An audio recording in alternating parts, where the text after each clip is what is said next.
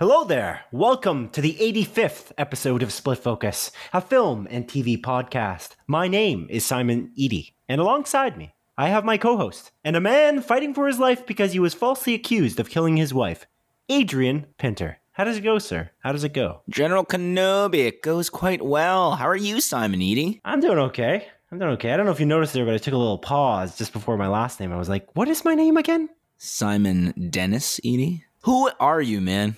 As a person, who are you? That's a deep question. That's a little bit too deep of a question to begin the episode with. So I don't know if I want to answer that right now. But how was your day today? How was your day yesterday? How was your day for this past week? Because we don't talk outside this podcast, and I'm very curious to see how you've been doing, how you've been holding up. Oh, Simon Eady, I've been doing quite well actually. I'm in a new living space.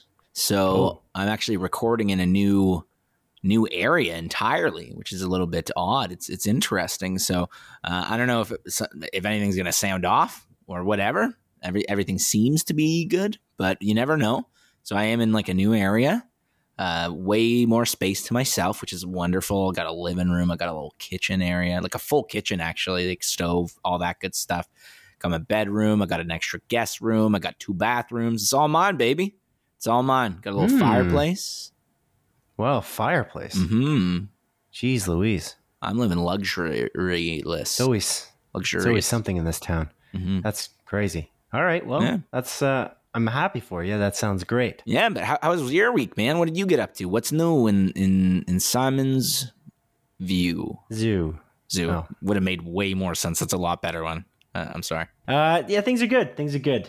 The puppy's good. The kitty's good. You know, they're living at large, and I don't really have much to say. I feel like again I've been stuck inside. I don't do a lot. I play video games. I watch the odd movie. I watch TV shows, as you know, as the audience should figure, considering they're watching a film and TV podcast. Actually, they're listening to it because we don't have much in the way of video on Split Focus, a film and TV podcast. But Adrian, I did also read the news, and there's always a few little news stories, little tiny ones that I like to pepper in the beginning of the show because they're interesting and weird. And this one's a weird one. Spider-Man No Way Home is making its streaming debut on Starz, on network Starz, cable network Starz, which is very weird because I thought that Sony, who controls the rights to Spider-Man and Spider-Man No Way Home, I thought they made a deal with Netflix and Disney Plus. Yeah, like so we literally talked about that. Yeah, I don't understand what that deal is now. Based on the fact that it's coming to Starz first, like Spider-Man No Way Home, which is obviously a very coveted property considering how much money it's made at the box office. Who knows when it will actually leave theaters considering it's still going hot in theaters. But yeah, it hasn't even had its like Chinese release, which is wild, like the China release yet. Whoa, that's crazy. They could, I'm not going to say that they're going to beat Avengers Endgame, but it would be interesting if it even got close. Yeah, that's wild, man. It's doing incredibly well. But yeah, it's so weird that it's releasing on Starz. Just to clarify, that's Starz with a Z or a Z if you're in America. And like that's not like the additional subsidy or like the additional like sort of program on Disney Plus, to clarify. Like that's not like Star. It's that network television show television network that you mentioned, Starz, which is, it's just shocking to me because, we literally talked about it on this show that Sony did make a deal with Netflix for Netflix to have the streaming rights to like their movies for, what was it, like a few years? Was it like a 3-year deal or something like that? I can't remember the exact time frame. So they have some kind of deal, but it's not like exclusive for like 3 years or anything like that. Like they're supposed to be, I think it's Netflix first and then Disney Plus. It's like, I think 6-month intervals is what I understood, but we obviously misunderstood. And I'm not exactly sure what the deal is. But, the most articles that I was kind of reading talking about this were like, Spider-Man No Way Home is coming to streaming soon, but it's not coming to where you think, Netflix or Disney Plus. It's like, yeah, that's what I thought because I thought that's what the announcement was. So obviously the details of this deal are, I don't know, unknown to me. Dude, I literally wouldn't guess Starz in probably my first 10 guesses. Realistically, like I'm just thinking about all the streaming services with like Paramount Plus and HBO Max, whatever, all that sort of stuff. Like the Stars would have probably never brought it up, to be honest with you. So those articles aren't fully wrong because I would never guess that sort of shit. It's so weird. Stars has some pretty good content. I mean, like they got Outlander, and they've had in the past. I watched the Black Sails. Yeah. I watched Spartacus, which I love. I love that show. Blind Spotting is a show that's on there that I'm sure you wanted to watch, but you didn't. Yeah, I never got around to that. So that's a thing. It's a show based on that film. Mm-hmm. Oh, quick aside. Sorry, that just kind of reminded me of something because you brought up a show that I wanted to watch. We talked about a few episodes ago that we want to watch Alex Garland's like Devs show. Yes, we do. It's on Disney Plus, like through Star. That was not on there before. Okay, so it couldn't have been. That must be new. It's a recent addition. Okay. Yes. Because I was scrolling through Disney the other day, Disney Plus. I actually watched a movie on there like through Star. So I was like, man, there's actually a lot of shit on here. And then I like scrolled through. Devs is on there. Atlanta season 2 is on there now too. Oh, so like I definitely want to watch that. There's some good content on there, man. That's really good. Yeah, that's pretty fantastic. Yeah, the What We Do in the Shadows FX show is on there as well. So I'm that is on there. That I noticed, but Devs I didn't notice. So yeah, so I'm good on you for telling me about that. Oh yeah, wow! I just looked at the Apple TV Plus app or the Apple TV app, which kind of gives you a rundown of what's available and where, except for Netflix. Which I think we talked about before. The fact that the Apple TV app tells you again, like if Devs, let's say you type in Devs into the Apple TV app on your iPhone or iPad or whatever. It will tell you where it's airing currently, which streaming service is on, except for Netflix, which is just so frustrating. I know. And I've said this before, and I'll say it again.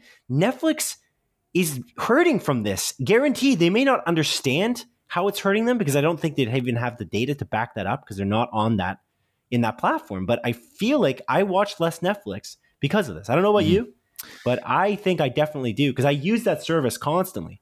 Yeah, me too. And just like, I don't know. I just am disappointed. There's other things you can watch. You can look at other apps that you can kind of use. Just Watch is one of them as an example. You can use to kind of find out where things are airing. But I guess you agree with me based on your response. Oh, yeah, 100%, man. Yeah. It's annoying. Like Netflix is a juggernaut. Oh. Like I not saying it's like, really hurting them that much, but it's like, death by 1,000 cuts. But this is like maybe 5 cuts. Yeah, big 5 cuts though. To really mix up the metaphor in a weird way. Yeah, that doesn't make much sense. I like it. Yeah, you're welcome. Hey. Yeah, of course. Right on. But anyways, I guess to bring it back to Marvel. So Steven Soderbergh, I mentioned that he has a new movie coming out called Kimi, which is it was released on Crave TV, by the way, as well as HBO Max. It's a Crave here in Canada. Yeah, it's out. And another director having a big movie coming out, another comment on superhero movies. But this time, Simon, it's not the typical, these movies have no content. It's actually a little bit different. So Steven Soderbergh pretty much, came out and started talking about how these superhero movies don't have enough fucking, Simon. Fucking. And I actually have a little quote that I'm taking off Variety.com. Where he says, and I quote, "I'm not a snob. It's not that I feel it's some lower tier in any way. It really becomes about what universe you occupy as a storyteller. I'm just too earthbound to really release myself to a universe in which Newtonian physics don't exist. I just have a lack of imagination in that regard, which is why the one foray I had into pure science fiction, 2002's Solaris, was essentially a character drama that happened to be set on a spaceship.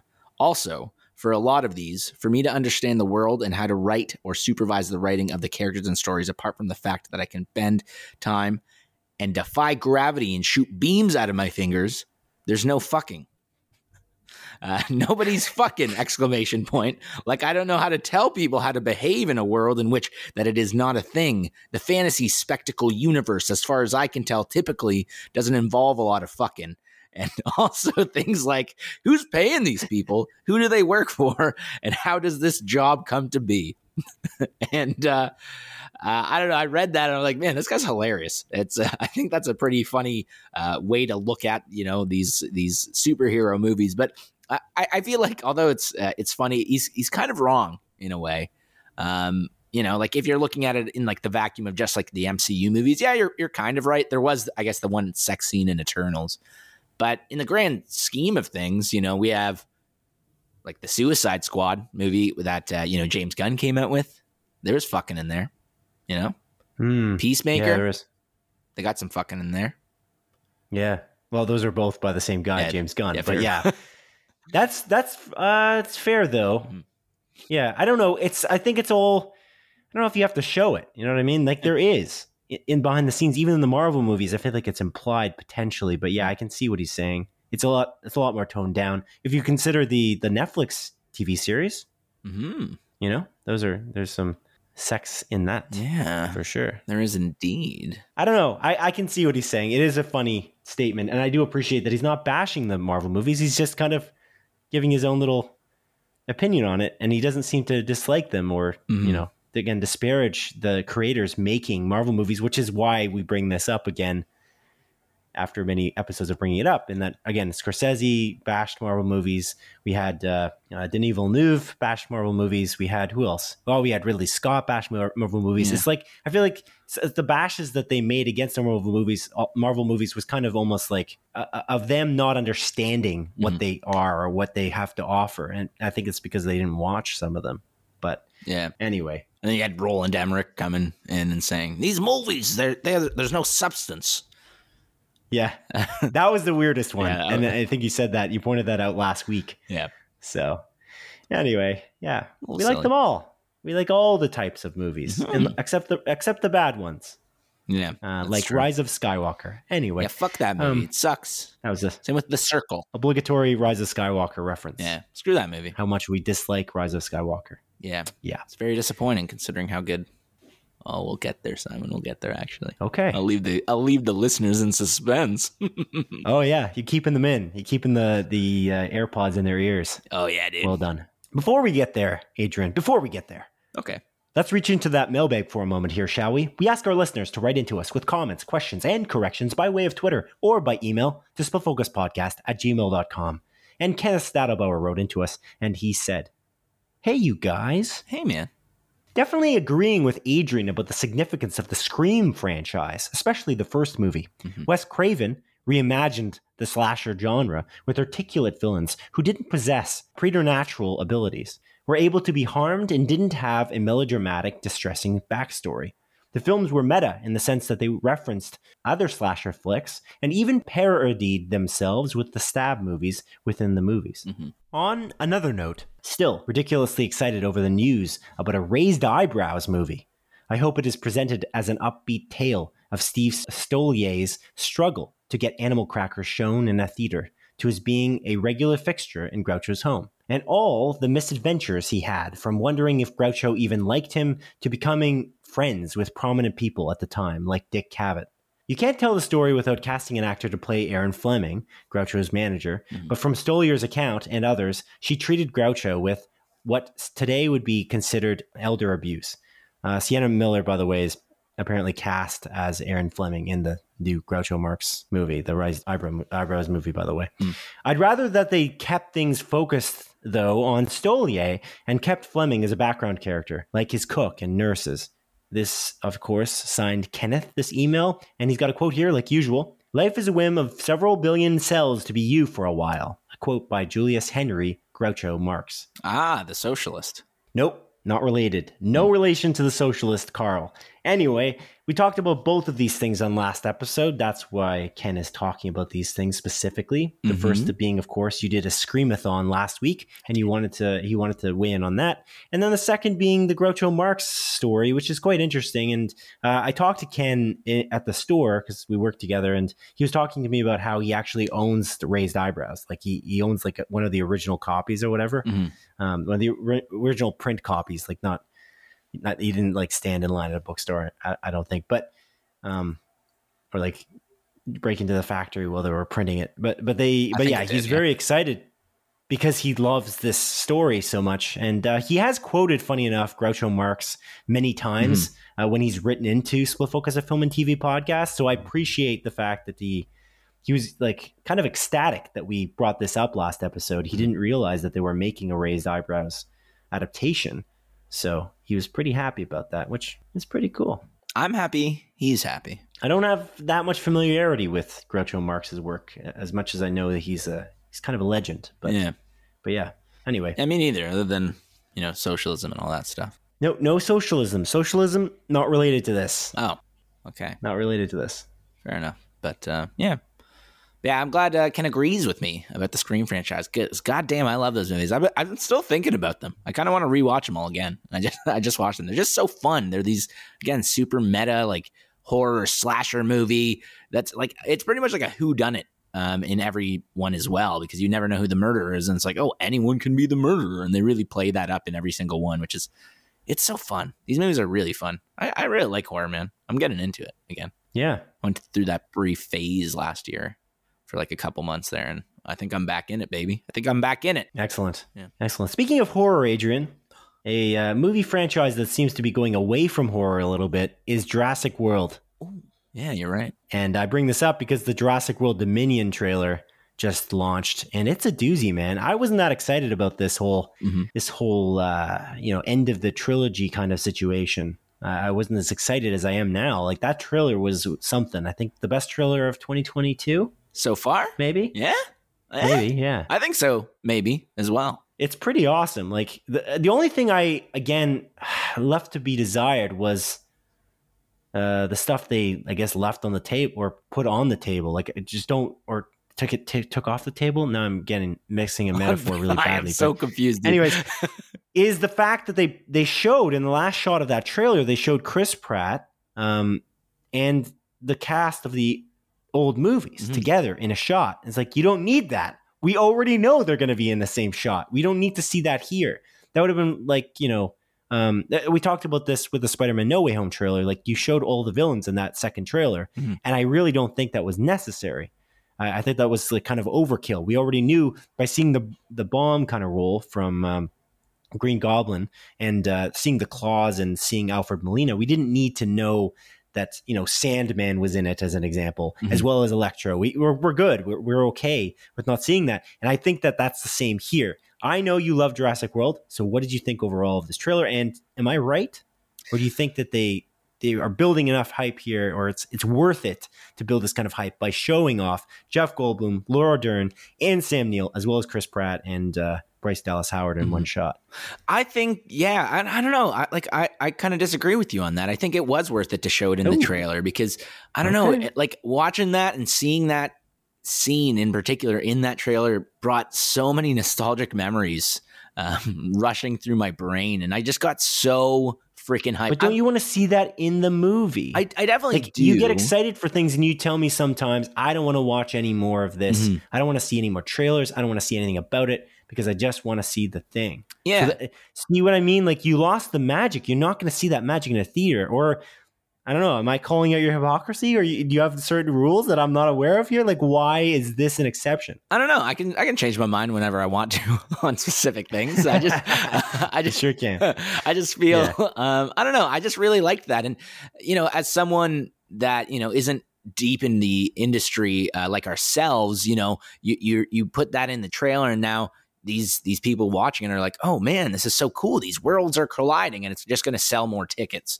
Like for me, I know it was going to happen regardless. And yeah, it would have been nice to see that in the movie itself. You're sold. Is my point. You're sold. I know. I'm 100%. But you don't need sold. to be sold any further. You're like arguing for the corporation in this case. It seems like, but I'm not. Maybe I'm mistaken. Well, yeah, you're like, yes, it's going to sell more tickets. Like, yes, it will, but it will already sell more tickets. Like Jurassic World and what was the sequel? I'm going to buy 800 tickets for myself, Simon. That's why it's going to sell so many tickets. What was the second movie called? Jurassic World: Fallen Kingdom. Fallen Kingdom. Yeah. Yes, that one and Jurassic World did very well. Yeah. From my understanding, I don't think you need to do the. Anyway, well, you disagree, so I'm not going to. I don't know. I think you can just... Let's agree to disagree. Yeah, I don't know. I think you can just build that extra bit of hype, and I'm very excited for this. I can't freaking wait. I think this trailer was awesome. It's, again, this is easily my most anticipated movie of the year. Like, I would say by a mile. I'm really excited for Batman too, I guess. But, I don't know, this movie, it's pulling on all those heartstrings, man. It's scratching that itch in my brain. I just love dinosaurs killing people. You know, I just love this cast of characters being brought together, and yeah, I couldn't be more stoked for this. It looks awesome. Looks so fucking awesome.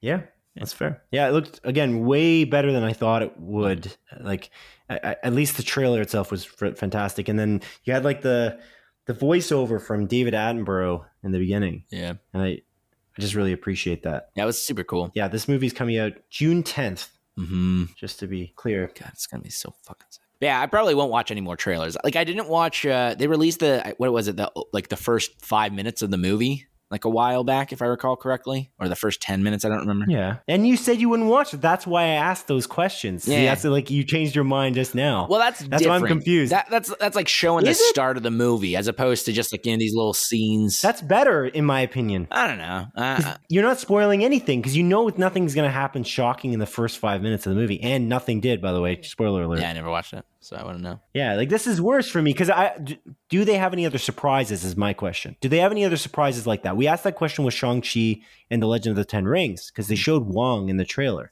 And we're like, why are they showing that? I know that they probably have other surprises, but is there anything, like that's a pretty cool surprise. Why not save that? Do we need that? That movie's different though because the hype for that movie is not nearly as high as a Spider-Man No Way Home or Jurassic World Dominion. Anyway, I digress. I'm beating a dead horse. I apologize. You're beating off a dead horse, yeah. No bestiality. No. Bad, Adrian. It is bad. Yeah. Would you fuck a dinosaur? Oh, what's that? What did you say? nothing. Let's continue. Let's just continue. Don't worry about it. Jesus Christ. All right. Yeah. Adrian, what else did you watch this week, man? Ooh, Simon. What else did you watch? Well, I know we watched a couple of the same things because I see it in the notes. So I'll talk about the one thing that you haven't watched real quick. Oh, okay. That's weird. Sure. You want to go into the things we watched together? I mean, we didn't watch it together. I mean, we technically watched one of these together, but obviously we didn't talk. Whatever you want, whatever strikes your fancy, whatever floats your boat, man. Do what makes you happy. I'll just talk about it. It's a movie called The Night House, which is another like horror movie that, funnily enough, was on Disney Plus through Star. They're killing it. And yeah, man, again, there's so much content on there. It's kind of giving me a little bit of anxiety because I was like looking at it like, damn, now I just have more shit to watch. I still haven't watched the end of the rest of Ozark, which I need to jump back to. I have Succession, I have Westworld, and now there's so much goddamn stuff. It's frustrating as hell. But anyways, doesn't really matter. But yeah, I was in a little bit of a horror mood. I was hanging out with a friend of mine, and we decided to watch The Night House, which is a really good horror movie, Simon. Yeah, it's about knights of the round table, and they're in this house, and they room together. And what happens is basically there's a creak in the night, and they draw their swords. They're like, oh my God. And then there's you gonna keep me going here? Yeah, Reel me back in, Adrian. This is obviously bullshit, Simon. You know I don't do that. Well, you need to sometimes, okay? Got to. But yeah, anyways, so this movie, The Night House, it's about this woman played by Rebecca Hall, who is widowed, like recently widowed. Her husband kills himself, and the movie starts off after like the husband's already dead. And, the husband leaves like a little note for her, like a suicide note. That doesn't really mean much at the time. It essentially just says, like, there is nothing.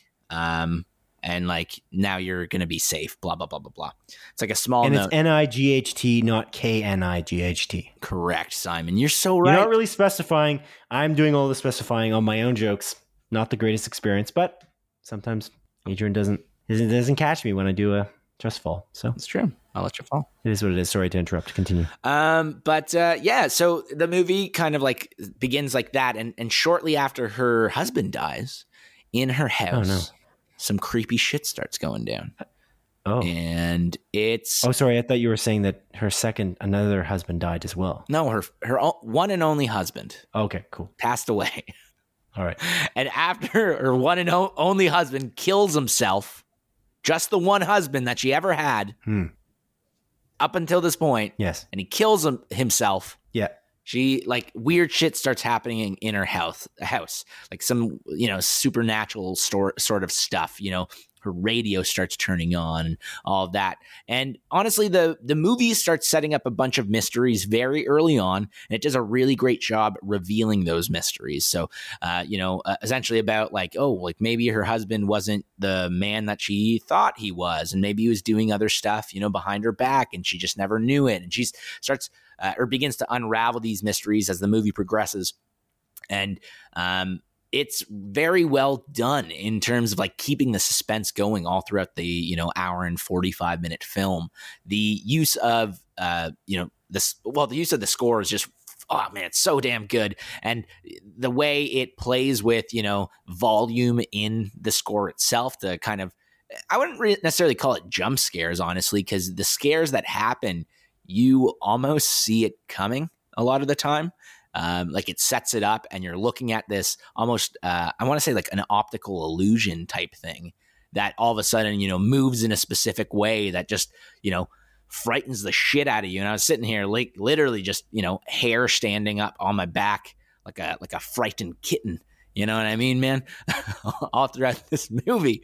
And it's all in all just like a very well done movie. It's kind of difficult to talk about because the movie itself relies so heavily on this mystery that's slowly being unraveled, and you're mostly just following Rebecca Hall through the movie.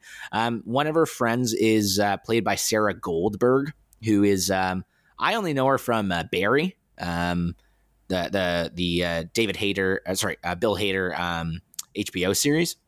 I don't think I've seen her in anything else, but she plays, Rebecca Hall's friend in the movie, and is like just like a very supportive friend of hers, but doesn't play a huge part in the film as a whole.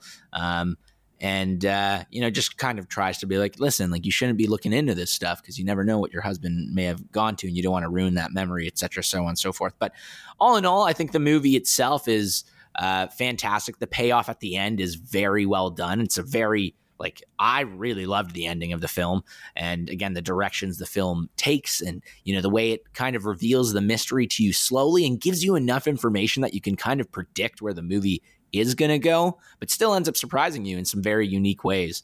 And it's something I would actually highly recommend any fan of like horror to watch, because I think it balances that almost art house style of horror while keeping that, like 90s sort of like jump scare style of horror as well going. I really like this. I think it's a fantastic movie. I think critics agree as well. I think it's like over 80% on Rotten Tomatoes. 87%. Oh, damn. It's a really fun time. It's a really fun time, and I highly recommend it. It's directed by David Bruckner. I don't think I've watched any of his other movies, I'll be honest with you. At least not off the top of my head. And then the music, which again I really liked, is by Ben Lovett. Again, just brilliantly done, all in all. And something, again.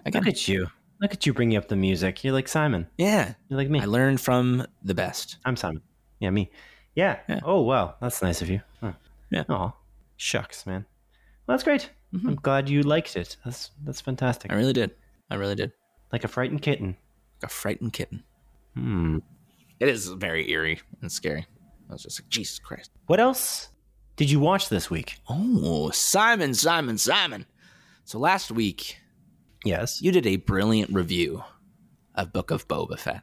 I just want to say that. Brilliant review. It was an absolutely brilliant review of Book of Boba Fett. Wow, I don't know about that. And you know what? After that review that you gave me, I was like, you know what? Yeah. It's going to be impossible to forget about this now. And guess what? I didn't forget about it. So I decided to binge watch the rest of the 6 episodes that I have yet to watch of Book of Boba Fett. Whoa. You watched all 7? Right to the end? All 7 episodes. Right to the end. The season finale. And all in all, this show's really damn good. God damn it. This show's fantastic. And Jon Favreau, Dave Filoni, they just know what they're doing with these TV series. And again, the more I watch this high quality Star Wars content with, The Mandalorian seasons 1 and 2, and now Book of Boba Fett, the more and more disappointed I get about the quality of Rise of Skywalker. And I wouldn't even say that it brings this quality, like this content down. Actually, I would almost argue that the contrast between these two, it's the same property with Star Wars, but the contrast between the quality of like Book of Boba Fett and The Mandalorian versus Rise of Skywalker, it makes me hate Rise of Skywalker even more. I just keep on thinking about that movie and being like, you guys fucked this up so royally and made like this shitty fucking movie when, you know, you have Jon Favreau and Dave Filoni creating some of the best, if not the best, Star Wars content that we've ever gotten.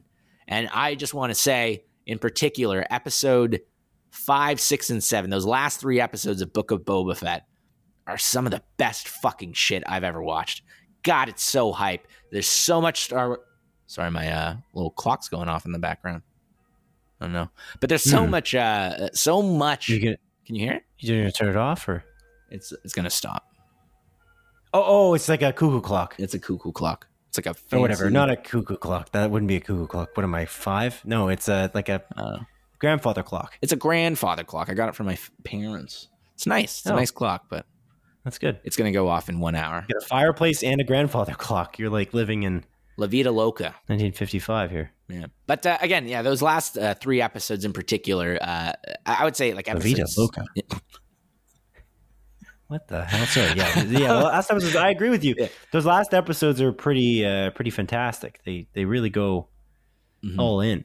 Yeah. I think it honestly gets better and better as it goes. It's an interesting show. I like the calmness of it, though. I said this before, and I feel like I like the character development while being something that's very light to watch. I don't know if you did, if you found that watching it all at once or kind of in a short period of time was almost a better experience, as I kind of suggested last week. But the week to week thing was again, I think that it's worse. But yeah, because I think I watched like 2 episodes a night, give or take. That's what I did. Yeah, it's basically what I did until, of course, the final episode. In which case, I just watched that on its own. But yeah, and I just really enjoyed it. And I do agree with you. It's weird. I feel like in some shows I'm almost okay with waiting every week. Like Peacemaker, I'm not like.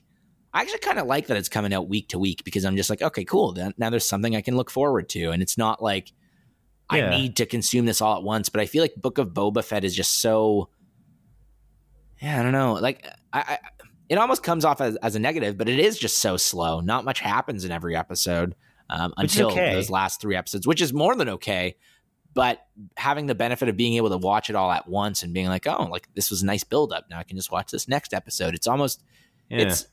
I think you even mentioned this. It's almost like popcorny, like popcorn flicky, without being. It's just so fun to watch. Yeah. Is it I don't know about calling it a popcorn flick because I don't know. Maybe that's not a negative connotation. I said it last week that maybe that's a negative connotation. Maybe that's not. It's just you can just consume it so like it's like I don't know, something you just really look forward to. It's like a bag of M&Ms you just rip open and just each M&M is better than the last. You know what I mean? I don't know. It's just like a Hershey's cookies and cream chocolate bar. The detail in it is so good. The music is so good. The production value, the acting, it's just overall, it's just, again, very, very fantastic. The only thing I think, again, just to talk about that thing about the week to week and how I don't love it is the fact that when I watched the final episode, I waited like a 5-day, 6-day period before I got to watch it from because again, I watched 2 episodes kind of a day until like Thursday or Friday or whatever. And then it was only, again, there was a break.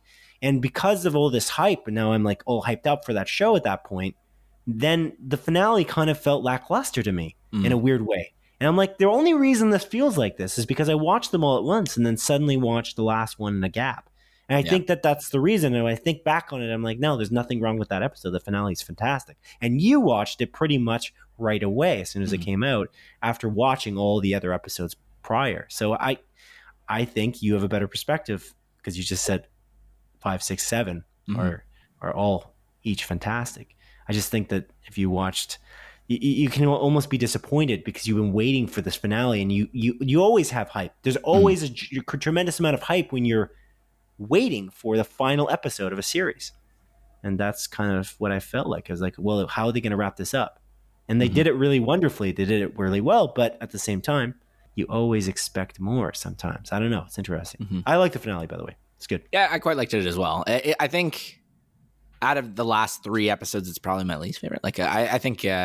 I think, you do think that? So maybe, yeah, okay. Yeah, I still really liked it. Don't get me wrong. It's like comparing just like really good shit. But I don't know. I think episode 5 was just like such a nice surprise. And then like episode 6, especially, I was like, damn, I can't believe this is like where they're going with this. It's so wild. And then again, I really liked episode 7. I just thought it's there's some like action scenes in it. And I thought the action scenes, some were really great. And then some were just kind of like, a little bit just like, oh, they're running away. Yeah. That's what I was thinking too. A little bit plot conveniency. Yeah. I know about plot convenience, but it's like the ending of WandaVision, there's that battle. And it's like, the battle is not the interesting part about the whole thing. Although people were kind of complaining because like Boba wasn't using his abilities enough and stuff. Like, it's so silly. But anyway, and like throughout, because again, it's pretty slow. It's not a super fast show, and they take their time, and they're confident enough to take their time. J.J. Abrams was not confident, I would argue, going into Rise of Skywalker. He saw the undertaking of taking on the last movie of this Skywalker trilogy, and he just, I think, buckled under pressure, honestly. He tried to please everyone at the same time. And again, I don't hate J.J. Abrams' filmmaking typically, but this particular one was not good, like, notably. Yeah. Because again, he's trying to please everyone. And I don't think Jon Favreau and Dave Filoni, as much as they do things that are fan servicey, they're not doing them so much so that they're ever negating anything that happened before it. So, and that's really important.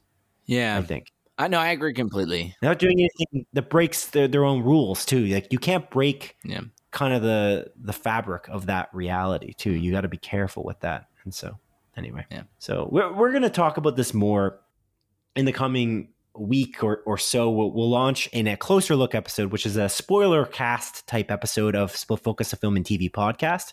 And we'll go into some detail, some spoilery detail of what happened in the 7 episodes of the Book of Boba Fett. Because I think that it's hard to talk about it in, I don't know. I've got a lot of notes I kind of wrote throughout the watching of the series, and I've got a lot to say. And I think it's, again, we don't spoil anything on the regular episodes of our podcast. So the only way to do this would be to release a kind of a bonus episode, which we will do in the coming week or so. Yeah. Sounds good to me. Cool. Yeah. And we watched one more thing, Adrian. Do you want to tell the audience what that was? We watched it together in the theater. Well, not talking, of course, because we're not some kind of fools. Yeah. We don't talk outside this podcast. Never have, never will, man. Never have, never will. Yeah. Yeah. We're trying to make it fresh for the audience. That's what we're doing. Adrian, what did we watch? Oh, Simon. Tell the audience what they won. We so dumb. Watched. Yeah. What? West Side Romeo and Juliet Story. That's what we watched. Yes, it's incredibly well known that West Side Story is Romeo and Juliet. Was that meant to be a revelation? I didn't know that, actually. I went into it, and I actually didn't know that. And I was like watching the movie, and I'm like, wait 1 second. Like, this is like, after like the 20, 30 minutes in, I was like, this is just Romeo and Juliet, isn't it? And then the movie like finished, and I leaned over to the other person I was with, not you, because again, we don't talk outside this podcast. I was like, this was Romeo and Juliet, am I right? And then she's like, yeah, you were right. Like that, it's well known that this movie is that. I was like, I had no freaking clue, but I guess it was a nice surprise going in. But Simon, that's why I didn't want to watch it, actually. Oh, really? Yeah, it's you were the one to suggest to go watch it a couple times, and I kind of was never that enthusiastic. Yeah. But I seeing a Steven Spielberg movie, going into like see what he's put together for this and stuff, and I've never actually seen West Side Story like in a like a theater. Yeah, in a play, like as a musical play or before. The original movie. It was. I knew I wanted to see it deep down, but it's just like I feel like there was other movies that are more at top of mind, I guess, for me. Yeah, but yeah. What did you think then? So you thought it was a knockoff of Romeo and Juliet, and what else? I thought, like in general, I liked this movie. I thought it's kind of fun. Like some good music, some absolutely amazing choreography and cinematography. I think the cinematography is easily the highlight of this movie. Obviously along with the choreography, but the use of just like specific camera angles and all of that sort of stuff, lighting. It's very well done, and Steven Spielberg really did an outstanding job with it. But it being a Romeo and Juliet knockoff, I think the story is a little bit lackluster. There's a couple things in particular where I'm just like why are characters acting like this? And I had to kind of get over that in a weird way. Because you mean again, like singing randomly after a fight, or well, I can get over it's that like sort of walking stuff. down the street and no one's confused whether just singing and dancing down the street? Is that what you mean? Or I can get over that sort of stuff, like with musicals, because when musicals happen, it's just like in my brain, it's like, okay, in this universe, musicals are just a thing. Like people just act this way, and I can get past that. But I can't get past like specific characters making just these almost rash decisions or just like outlandish choices. There's one choice in particular where I'm just like, what the fuck? Like, why would she act this way? And it really took me out of the movie. And again, I understand this is like a retelling of like a Shakespeare play, but I feel like he could have modernized it and made it a little bit more like. It's not really a retelling of a Shakespeare. I'm confused. It's not exactly like Romeo and Juliet. Yeah, I know. There are differences. It's just very similar. Exactly. It was like they used a lot of the pieces of what Romeo and Juliet is when they. Yeah, it's like Lion King with Hamlet sort of thing, but Lion King's better. That would be a good. Yeah. Yeah. I wouldn't say that's true, what you just said about it being better, but yeah, like the. How dare you? How dare you? Obviously. Jesus. Come on. But yeah, again, I just feel like they could have modernized this a little bit more and made the characters not so. But it takes place in the 1950s. I'm confused. What do you mean modernized it? Well, like not made characters just fucking, I don't know, like do dumb shit. It's hard to talk about this. Like I don't know if that's modern. I know what you're talking about, but I don't know that that's really modernizing it. Yeah, it's tough because I know you don't want to spoil it. I mean, this is not exactly a mystery story, but yeah, it's not like there's no like twist.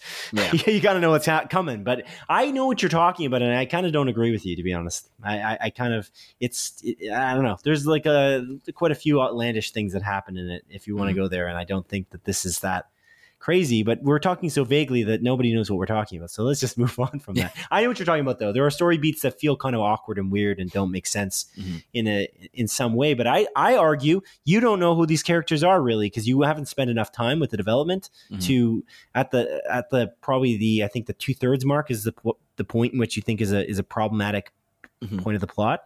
I really don't think that you know those characters enough to make a judgment.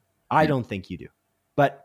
Maybe you do. You feel like you do, clearly, because you think what they're doing is an odd decision. But is it an odd decision for them? I don't know. They're clinically insane. Is it based on the way I was just talking so vaguely, or what? Yeah.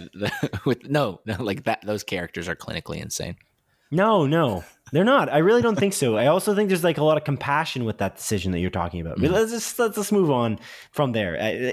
My thing with this movie, like you just said. Very, very well choreographed. It looks like some of these shots are so well choreographed. They're like throwing objects in the air, catching them in time. And like there's so much detail in the set pieces that they've built. This is Spielberg at his finest again. And there's no wonder that he was nominated for Best Director because we're about to talk about that in a moment. But the nominations for the Oscars were just announced. And it was, again, it's no mystery why.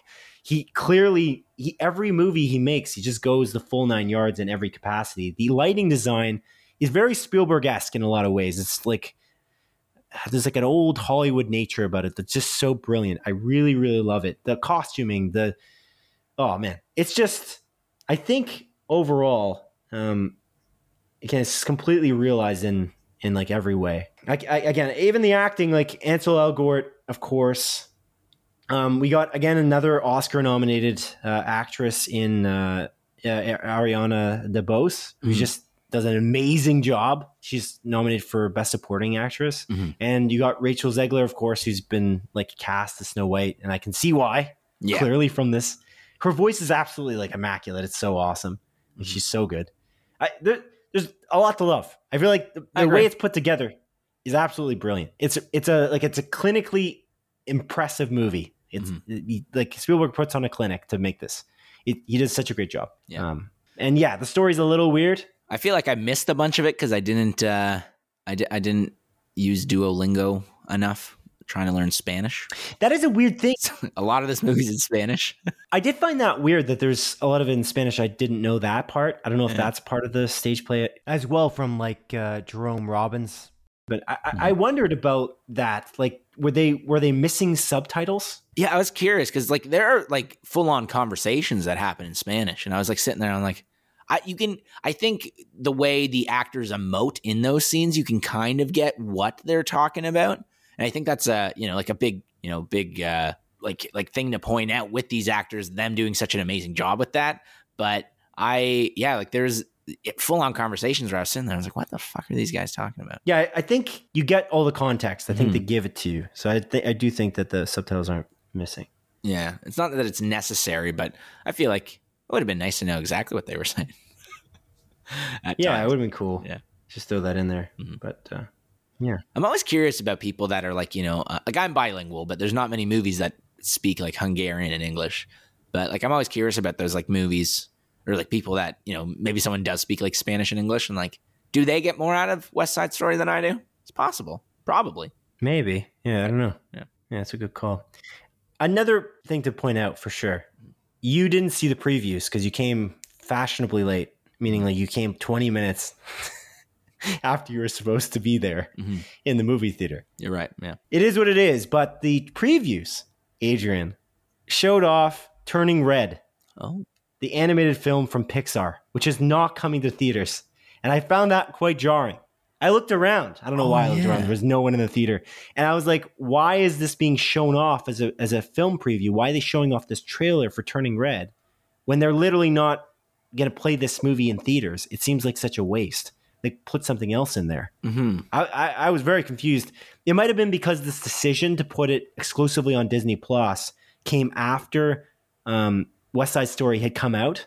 So they just, I guess they have a set like trailer list that they just run through. I did find that a little strange. I didn't understand. Did the trailer say that it's still coming to theaters? Or did it? Well, it's assumed it's coming to theaters if it's in the previews. Yeah, no, I'm aware, but it just stated the date. I just said the date. Okay, yeah. Well, they don't say they're coming to theaters for any of them. They just kind of, except they used to do that actually a little while ago. What was it in 2020? Yeah. When we watched Tenet, it was very clear like some of these movies were coming to theaters because it specifically said coming exclusively to theaters at the end of these trailers, which is funny because some of those movies didn't even do that. Like I think Judas and the Black Messiah, wasn't it? Wasn't that one of them? I can't remember, man. Didn't come exclusively to theaters. But one thing I do know is all the Sony movies say coming exclusively to theaters. Did they? I don't know. Like those big Sony trailers, like Venom did, and Morbius. Okay. And Spider-Man No Way Home as well. Yeah, all right. My point was about Turning Red is that it seems almost like a slight against theaters because this movie was yanked from the theatrical release schedule. So I think that that's the alarming part. They're advertising it in a theater coming up soon, but it's not actually coming to the theaters in the end anyway. Unless somehow in Canada it's coming to theaters, but I don't think that's happening. Anyways, West Side Story, very good. Yeah. It's just, it's a movie for film fans, if that's a way to describe it. And then again, the lighting, the sound, the music, the choreography, there's like no hairs out of place. And Ariana DeBose, I feel like, is the highlight overall. Like, I feel like in terms of acting ability and her singing and the dancing, it's like, wow. Like, where did she come from? I don't think she's in. Where did she go? Where did she come from, Cotton Eye Joe? I don't really see how that's relevant to what we're talking about. But okay. Yeah, she was great. That's all I'm saying. Cool, Adrian. Should we move on to the news then? Nah. Okay, cool. Let's begin with a small collection of more focused stories that have been particularly pertinent this week. Number 1. On February 8th, 2022, the 94th Academy Award nominees were announced, with actors Tracy Ellis Ross and Leslie Jordan presenting. Director Jane Campion's Western film The Power of the Dog led the nominations with 12, while director Denis Villeneuve's epic adaptation, Dune, garnered the second most nominations with 10. Both director Steven Spielberg's West Side Story and director Kenneth Branagh's Belfast picked up 7 nominations apiece. The 10 nominees for Best Picture were as follows: Nightmare Alley, Coda, The Power of the Dog, West Side Story, Dune, Belfast, Drive My Car, Licorice Pizza, Don't Look Up, and King Richard. Adrian, what did you make of the Oscar nominations for this year? What did you think? I think, again, I haven't watched all these movies, but I think this is a fairly fair list for the Best Picture nominations. I think one of the big snubs, I would argue, is Denis Villeneuve not being nominated for Best Director, which is very shocking to me, considering how amazing Dune is, and that it, has like 9 other nominations on top of being Best Picture. That to me was fairly shocking. And then also, of course, the biggest snub of them all, not having Spider-Man No Way Home be a Best Picture nomination. It's unbelievable. Although honestly, like I'm not. I could see it, but at the same time, honestly, you believe it? No, I don't. So it isn't unbelievable. You literally believe it. I believe that it's unbelievably believable. Okay, well, that's almost everything in your world right now. It is. That you're looking at. So that's not news. It is. It's true. But anyways, yeah, no, that is the thing that I think is the biggest snub, I think. Because it's not about, they got to stop being these snobs with this. I feel like this is a problem. This movie alone, single-handedly, in some capacity, that's too much, maybe to say. I was going to say single-handedly saved theaters, but it did such a great job at like pulling people to the theater in the time when Omicron, like the COVID variant, was really blasting through countries. So I think that it's just they got to change their rules about what it is that makes a movie considered great, I guess. It's rated very highly by critics. It's rated very highly by fans. It's really well built. There's some great acting in it. There's some great music by Michael Giacchino. There's some great directing in some capacity. There's a lot of moving parts. It's great CG. The only thing it got nominated for was visual effects. That's it. That's stupid. It is stupid. I agree with you. It's like, what are the rules? I don't understand. And we know this was going to happen. Like, just be honest. We knew this was going to happen, right? Well, honestly, like I wasn't fully sure because Black Panther got nominated for Best Picture, and Black Panther, although it's a good movie, it's like it's not that good.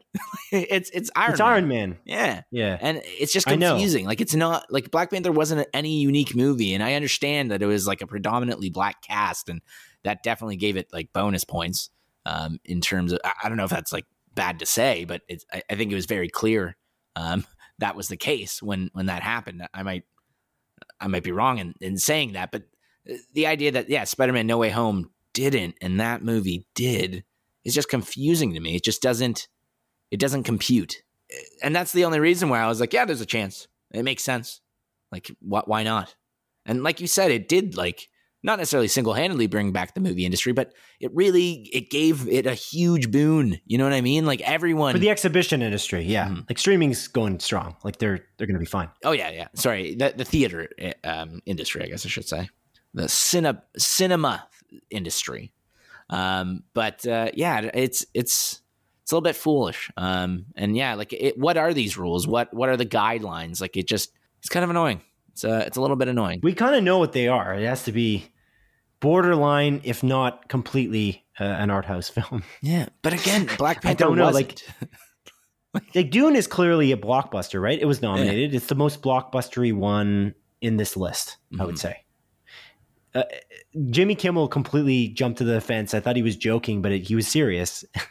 I think for a lot of his monologue one of the nights of last week, and that he specifically just defended Spider-Man No Way Home and was questioning why on earth it was not nominated, considering how well it did at the box office, but also considering that Don't Look Up was nominated and it's a 57% on Rotten Tomatoes, while Spider-Man No Way Home is in the 90s, if I recall correctly, or very close to 90%. Isn't it like 98? Spider-Man No Way Home? People love it, is the point. It's high and it's rated very well, and I don't know 93. What it is that you know what I mean? Like, what are you looking for?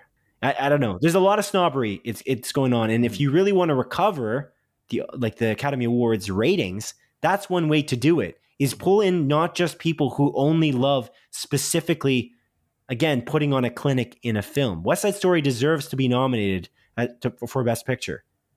But then on the other side, there are blockbusters that deserve continuously year on year to be nominated for Best Picture, like Avengers Endgame, as an example. Yeah. So this can't be popular, you know? That's not acceptable. They're a bunch of hipsters. This is what this is. It is. And they are a bunch of hipsters. And again, I just want to highlight what you said. Yeah, honestly, the way the Oscars have been going down and down in viewership year over year. And it's not that the Oscars needs to be the Academy Awards needs to be like this hugely popular event. But that's what Seth Rogen was saying. Yeah, but did you see that at all? Oh, Seth no, Rogen was claiming that the Oscars are stupid. Like, what are we doing here? Why do they care that much that how we pat ourselves on the back? Like, why do they care that people watch this? Does this matter at all? It's kind of dumb. Yeah. We're just like patting ourselves on the back and say, look at us on TV. Make sure you watch. Like, it's really, really aggressive. And like, what other industry does that? You don't see like scientists really do that. So it doesn't happen there. You don't see like a sales competition like worldwide or anything like that. You don't see them trying to televise that. But for some reason, Hollywood is obviously very televised in general. So it kind of makes sense there, I guess. But most industries, excellent industries, they don't televise that. And it's kind of an interesting perspective. But I guess the reason why is, if you think about it, none of these movies would be where they are if they didn't have the fans that they have.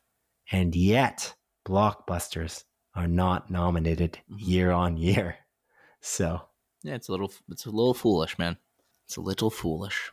You'd hope that, again, like the point of the Oscars is to encompass the film industry, and you are just not doing that. So it's dumb. It's disappointing. Yeah. And you know what movie that everyone kind of thought would win Best Picture the year it came out? No. It's the greatest grossing, the largest grossing film of all time, Adrian. Oh, Avatar? Yeah. Ugh. Like, if Avatar was in the running to potentially win Best Picture, thank God, again, Hurt Locker won. But think about it. I don't hate Avatar, but Avatar is not a better movie than Spider-Man No Way Home. No. Spider-Man No Way Home is better narrative. It's arguably got better CG now, but it's irrelevant. But the better narrative is a huge piece of the puzzle for this particular film. Mm-hmm. It's the end of a weird era. It pulled 3 generations of like Spider-Man villains into it. It really thought itself through. It's quite a masterful film, just like Endgame was. But again, Endgame wasn't nominated, whereas Avatar was, and neither was Spider-Man No Way Home. Mm-hmm. It's puzzling. But anyway, whatever. Do you think, I mean, like the only reason I can see like Avatar being nominated is because like James Cameron was attached, and James Cameron makes these like great, like, I mean, the Titanic, as an example, is like a masterpiece. He makes blockbusters, though. Yeah, but Titanic is kind of a blockbuster, honestly. It's designed to be a blockbuster. Mm-hmm. It's a big movie, sure, but that's like, I don't know. That's kind of like, I guess, almost like Dune, I guess. I don't know. Dune, yeah. By the way, just to go back for a moment, not to disparage Don't Look Up, like the Adam McKay film. I really love that movie. I don't understand what critics are smoking. You know what I mean? Like, what's happening with that? That movie's amazing. So I'm really confused. Yeah, I still got to watch that. Oh, I forgot completely. Sorry. I forgot you didn't see it. Mm-hmm. Yeah. Ken watched it too, and he was saying he really liked it, and he was kind of confused by the rating. Yeah. But yeah, anyway, it is what it is. You're not going to win this. No. Another thing that I do want to bring up, though, is just the animated feature film list. Okay. I haven't heard of this Flea movie, so I kind of want to look into it. But I've watched like Encanto, Luca, The Mitchells versus the Machines, and Raya and the Last Dragon. And again, all those movies well-deserved, I think, to be nominated. But I really hope The Mitchells versus the Machine wins. I knew you were going to say that, yeah. I really love that movie. Yeah, when I was looking through the nominations list, I'm like, okay, when we do this story on the podcast, Adrian will point out that Mitchell versus the Machines should win that category. You guessed right, man. You guessed right. That's another thing to mention, too. So there was quite a few years in which a lot of animated films from Pixar, as an example, were being nominated for Best Picture. Mm-hmm. Nothing animated here that's nominated. Why maybe couldn't Mitchell's versus the Machines be nominated for Best Picture? Like, there's a lot to be desired. I think it should really be encompassing of every category. Again, beating a dead horse, so I'll stop. Beating off a dead horse, yeah. It's just very strange. Why do you want that to be the phrase? I don't know. It makes me laugh. Okay. It's little things in life, man. I just want to find enjoyment out of it. Okay. Anyway, sure. But sure. Okay. Yeah. Cool. That Drive My Car movie that is like a Japanese made movie. I really want to watch that. It's playing at Princess this week. Okay. We could try to make it out to that. Mm-hmm. Maybe Tuesday. Maybe. Because apparently it's really good, and I'm curious. I really want to see King Richard, man. Didn't see King Richard. Coda is a Apple TV Plus movie, so that's easy to see. if we want to catch that, because I think the only ones we're missing, oh no, we're missing quite a few actually. We're missing Belfast right now. We're missing King Richard, and we're missing Drive My Car and Coda. Yeah, and then I'm also missing The Power of the Dog and Don't Look Up. Oh, sorry, yeah. My parents watched The Power of the Dog the other day. My dad didn't like it, but my mom did. So okay, I'm gonna give The Power of the Dog a watch. I don't know. That one's the one that's winning the most awards, like for throughout the award season, like Oscars unrelated. Anyways, number 2, the story number 2, Adrian, as followed by publication The Hollywood Reporter. Disney-owned streaming service Hulu has revived the animated science fiction series Futurama for another 20 episodes. Futurama was previously canceled twice. It was first canceled after 5 seasons at Network Fox, and then a second time after being revived by Comedy Central for 3 more seasons.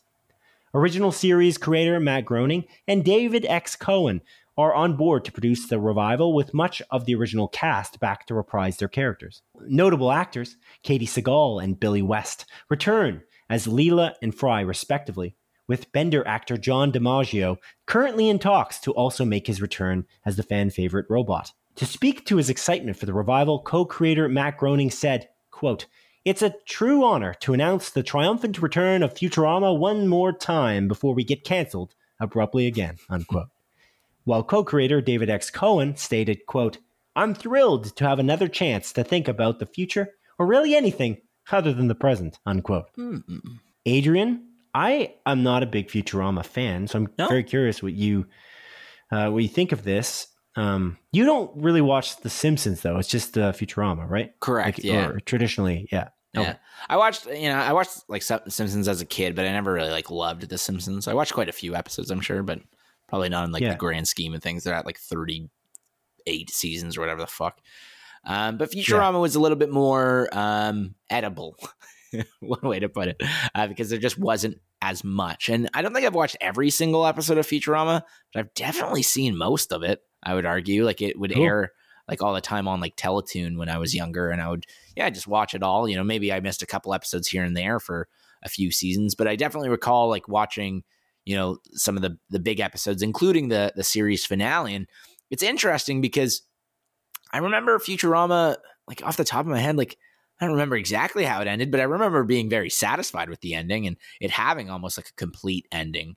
So it's interesting that they're bringing this back. And it's nice to see the return of most of the actors coming back to play their respective characters. However, John DiMaggio, although he's currently in talks, him not being announced as, confirmed yet is a little bit worrisome, because if he isn't coming back, I almost feel like there's not much of a point. Like you want to bring everyone back. I think that's the main thing, and that's what's going to drive everyone back in there. And John DiMaggio, his work as Bender is very memorable. Like his voice is just, it is that character. I can hear it in my head right now. And it's kind of funny as well, because a lot of the advertisements for this Futurama revival, like Hulu posters and stuff like that, feature Bender as a character. And it's kind of ironic that they're using those without him, again, being fully confirmed back. Just to speak to that, John DiMaggio has been trending, like Bendergate is trending on Twitter right now. Like it's been trending over the last few days because John DiMaggio is in talks, but they're advertising it with, again, Bender. I was going to say Bender's face, but Bender's body, I guess, in animated form. Very strange way to say that. But he's kind of been the advertising, as you kind of mentioned. Mm-hmm. He's not even confirmed at all. And fans are pretty frustrated. So they're voicing their concerns on Twitter and various social media outlets. And then there was something weird. Apparently, Bender was put out as a casting call. Oh. Apparently. Allegedly. So they were maybe going to recast the role, even though he kind of seems to want to do it, because he's reposting a lot of these posts that people are putting on Twitter about how it's ridiculous that he's not already cast. He's the most important part of the cast in some people's eyes. And so it's very strange. It's a very weird drama that's happening with this. So I don't know what's going to happen. I don't have as much investment because I haven't seen this, but I did follow that part. Before I wrote the story, I wrote this blurb, like the story, and then I was looking into the John DiMaggio thing just to see if he was was confirmed at any point during this week, and that just never happened throughout the week. So yeah, it's odd because like if he wants to come back, like why wouldn't you just bring him back? Like maybe it's money. Is he asking for too much money? Like I don't know. It's a weird one. It could be money. That could be the deal. I just feel like this show would probably be dead in the water if they don't bring him back. Like not that he is like the most important character in the show, but again, it's just such a reputable, like such a recognizable voice and character. It would feel out of place, and I think it would be a big hit to like the show if they don't bring him back. It's just, I don't know, it's kind of confusing. And I know like John DiMaggio, it's weird because he's like, I think he is still working with like Matt Groening on like that Netflix series Disenchantment. And if I recall, like I think he plays a character in that. And I don't know. I just don't understand what's the holdup here. Why they just haven't brought him back. I don't know. It's a weird one. I'm not sure. I hope they resolve it. The fact that they put the casting call out, if that's happened, is kind of a slight. Yeah. Because they're looking for somebody who can sound like Bender. It's like a Bender-like voice is what they're looking for apparently in the casting call. Again, how true this is kind of more rumor than completely confirmed. But it was like somebody in the industry like who is a voice actor has kind of seen that, and they were kind of pissed off because that's the case. Mm-hmm. He was saying, I have a pretty good Bender, but it's nowhere close to John DiMaggio. So like, what's the point? Yeah. So yeah. And then they bring out the concept that like voice actors aren't really respected as much as, live action actors. And we talk, we really appreciate voice acting and all that especially because we play a lot of video games. And so the two, I feel like these two industries kind of collide quite a bit, but definitely. We really appreciate people like Troy Baker, or Laura Bailey, Ashley Birch is probably my favorite voice actor of all time. Of course, like Ashley Birch, who's in like Mythic Quest, but she's also in Horizon Forbidden West, which is the game coming up this week. I thought maybe you were going to by accident say, let's watch it on Friday for watching, going to the movies to see Drive My Car. Oh, no, not going to happen. And I was going to be like, no, I don't think so, buddy, because your most anticipated game of 2022 is coming out. But yeah, again, this is a very weird situation. And yeah, the disrespect to John DiMaggio seems to be there, I guess. But maybe he is asking for an outrageous amount of money. We don't know what the negotiations are behind closed doors. Like these types of things can get like out of hand on the perspective of fans. Like they can start like getting real riled up. Maybe he's asking for a stupid, outrageous amount of money because he knows how important he is. He's kind of like, he holds the cards. Yeah. But maybe they're saying, no, you don't hold any cards. It's like a power contest, a power struggle. Yeah. Who knows what's happening? Yeah. But hopefully they resolve it and they do bring him back, because I know how much people love him. So anyway, I do love him. Okay then, Adrian, number 3. According to Deadline, Amazon Prime Video has acquired the rights to the upcoming Ridley Scott executive produced Blade Runner TV series. The new show will be set 50 years after the events of director Denis Villeneuve's 2017 film Blade Runner 2049. It will be called Blade Runner 2099. Wow. Carry the 1, 50 plus 2049. Yeah, that makes sense. Yeah, that's good. Shining Girls showrunner Silke Luisa has been hired on as the showrunner for the new series, with original Blade Runner director Ridley Scott potentially up for directing some episodes depending on the timeline for development. Deadline has heard that Amazon is keen on getting this project off the ground as soon as possible by fast-tracking scripts and by starting to plan for potential production dates in the relatively near future. Blade Runner is a neo-noir science fiction series that is based upon the Philip K. Dick novel Do Androids Dream of Electric Sheep? The story generally follows Los Angeles police officers and the rogue android replicants that they are in the process of hunting down. The overall Blade Runner film and TV franchise rights are owned by production company Alcon Entertainment, who has ramped up their Blade Runner adaptations and sequels since their purchase of the property in 2011. Adrian, we talked about this actually as a main story many weeks ago about how Ridley Scott is making both an Alien TV series and a Blade Runner one. And now this is officially kind of happening at Amazon. Yeah. What are you thinking of that? Well, I guess like on the point of it happening at Amazon, it's a little bit surprising because like Blade Runner, the IP, I guess, isn't it owned by Warner Brothers? Like they did distribute Blade Runner 2049 and the original, if I recall correctly. I might be wrong about that one. That's just the deal I'm guessing that Alcon Entertainment made at the time. Fair enough. Whatever was most convenient for them. Sorry, who's running Adult Swim? Who owns that? Do you know? AT&T. Oh, it is Warner Brothers as well. So yeah, they've had a long-standing relationship with Warner Brothers. I mentioned Adult Swim because Blade Runner Black Lotus is an animated series. It's an anime, actually, that's based in the Blade Runner universe, I think in 2033 or something like that. Yeah. So that's a thing for sure, too. It follows a replicant of some sort that's on the run, I guess. So that's another thing. So yeah, that's a good point. Warner Brothers has kind of been pretty involved throughout. I think Ridley Scott also is a fan of Warner Brothers and what they do in some way, too. So I think that maybe has something to do with it. But in this case, Alcon shopped it to Amazon. They were shopping this series around when apparently when Ridley Scott teased it, and he said that the Bible for the Blade Runner TV series had been written, like the overall outline of what's going to happen in that TV series for the, I think, 8 episodes or 10 episodes. And so when he said that, basically it went through like a bit of a bidding war from what I understood from what Deadline wrote in this article. So it seems like that's kind of what happened, and Amazon won, and Amazon's got a lot of money, as proven with the Lord of the Rings TV series. Yeah, Jesus. So, which, by the way, the TV that we would not know it, I guess, because our episode launches on Monday, but the day before, on Super Bowl Sunday, the trailer for that show aired, which I just wonder where the production went, like in terms of money. Like, what do they spend that much money on? Like, we know they spend a lot of money on the rights for the number of seasons that they end up doing, but I'm just so curious because they didn't spend it on actors.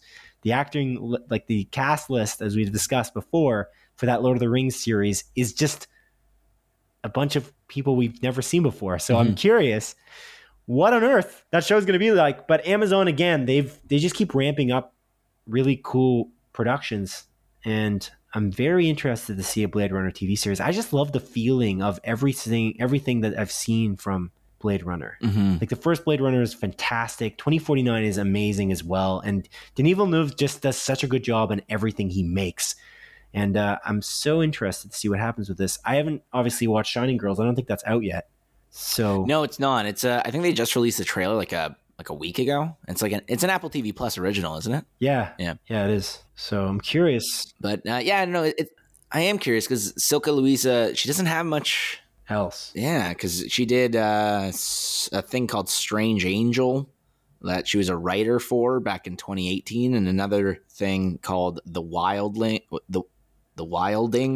in 2016, and then she wrote a movie called To the Bone in 2013. But other than that, she doesn't have her name attached to anything. So I wonder. She must have really pitched hard. She must have a pretty good idea of what she wanted to do, and Ridley Scott liked it, I guess. Yeah, so cool. It's cool. I hope this turns out to be really great. Like, I'm definitely going to watch this. Like, hell yeah, man. I'm super into this. I want more Blade Runner. I still got to watch that anime, the Black Lotus one. I just don't think it was particularly well reviewed, if I recall correctly. And I don't know where we can watch it, like on a streaming service. But is Adult Swim content on Crave? I don't think so. It is and it isn't, because then I would have watched Rick and Morty. And I've been honestly just so annoying that I can't watch that. Yeah. I wonder if it's on like Stack TV or some dumb shit like that. Maybe. Black Lotus is not that badly reviewed. On Rotten Tomatoes is 67%. Yeah. But the audience didn't really love it. It said 59%. I almost said 15. 59% on audience score on Rotten Tomatoes. So I don't know. It did look good though. The trailer for that, the way there's a certain lighting effect that I just really love in the Blade Runner films. That Denis Villeneuve and both Denis Villeneuve and Ridley Scott, they have different styles of filmmaking, but there's something about that lighting. It's the reason I also, not to talk too much about video games, but I really like Cyberpunk 2077 because of how excited I was after seeing 2049. Like, I just think that Blade Runner 2049 is just brilliant, and there's just something about that world that's just so intriguing and dark, neo-noir as they call it. Yeah, it's pretty cool. Yeah, it's really awesome lighting and all that stuff. Blade Runner Black Lotus, it's available with a Stack TV subscription. So I guess Adult Swim is on Stack TV here in Canada. Which Stack TV is related to Amazon in some way, isn't it? It's like a channel you can get through Amazon, I believe. Yeah. That's how I watched Rick and Morty. I just did like the free trial and binged it.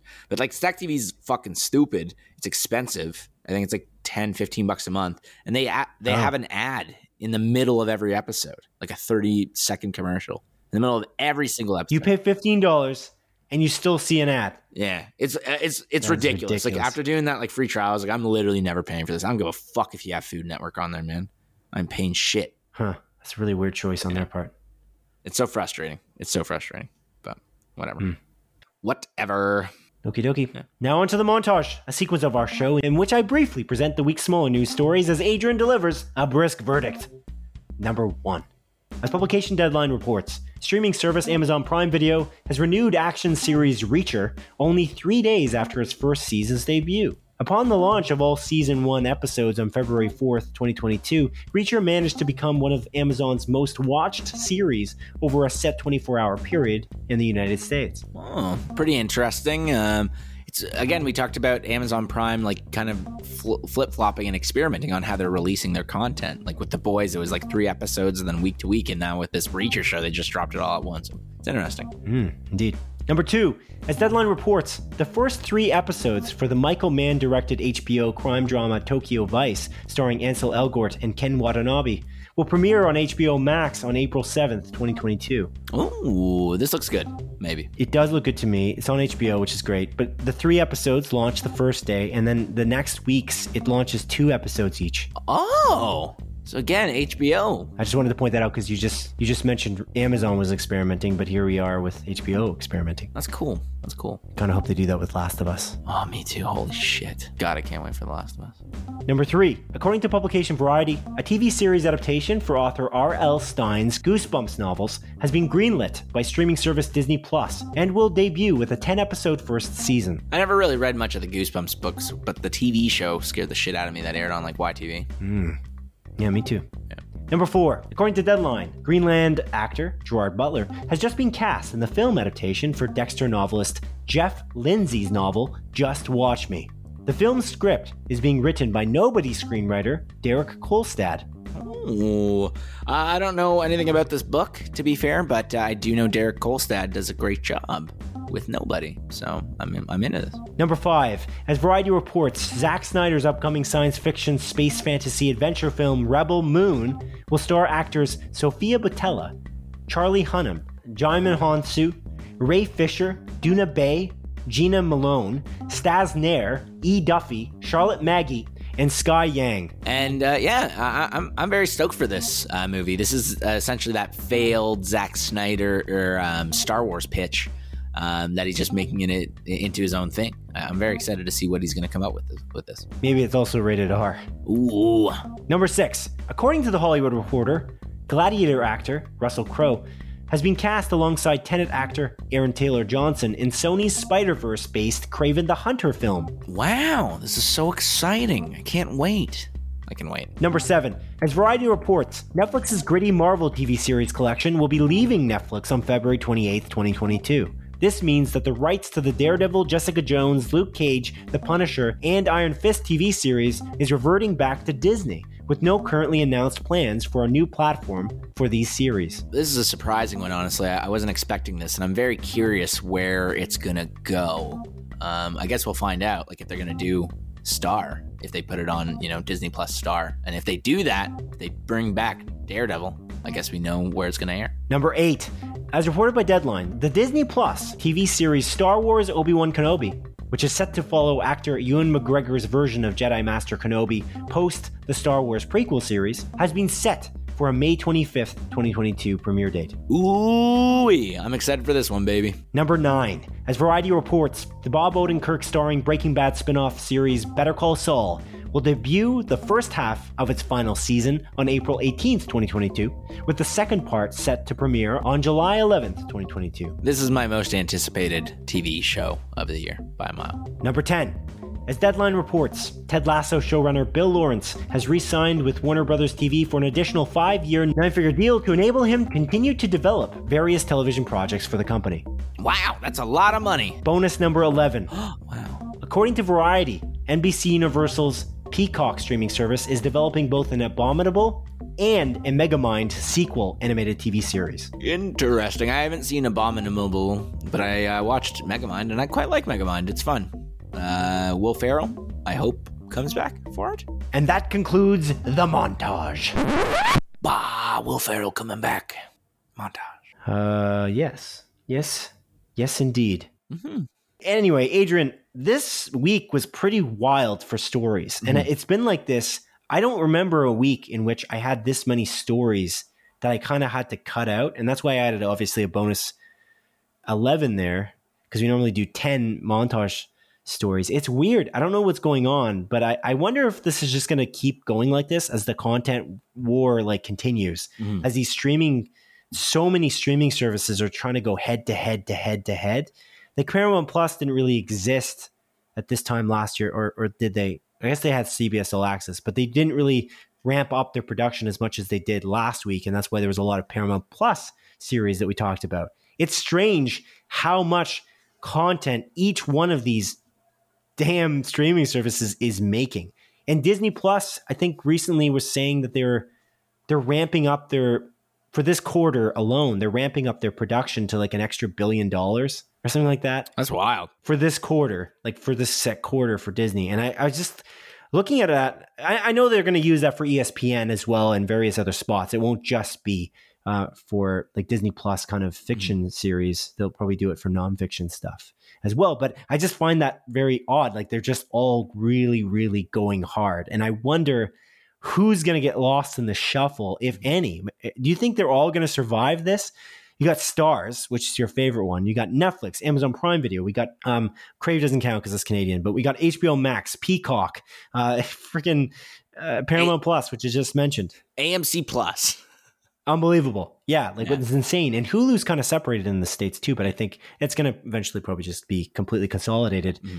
It's pretty nuts. Apple TV Plus too, which by the way is really ramping up content, and they have money to throw around clearly because the production values on every show is just top notch, and they throw in the craziest actors except for Jon Hamm into every one of these series, which is crazy. Anyway, I'm just wondering when is it ever going to come to a fore? Is it ever going to be too much? But I guess we'll see. I don't know what you think. Who will fall? Will someone fall? Do you think one of these companies?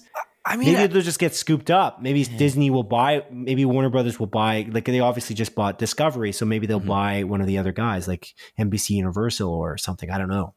Maybe it's just going to be mergers and acquisitions. We don't. Yeah. It's hard to know what's going to happen, but I feel like there's almost too much consolidation choice. There's too much choice. Oh, yeah, that too. But we can't, how do you, I want to see the show Yellow Jackets, right? We talked about that weeks ago.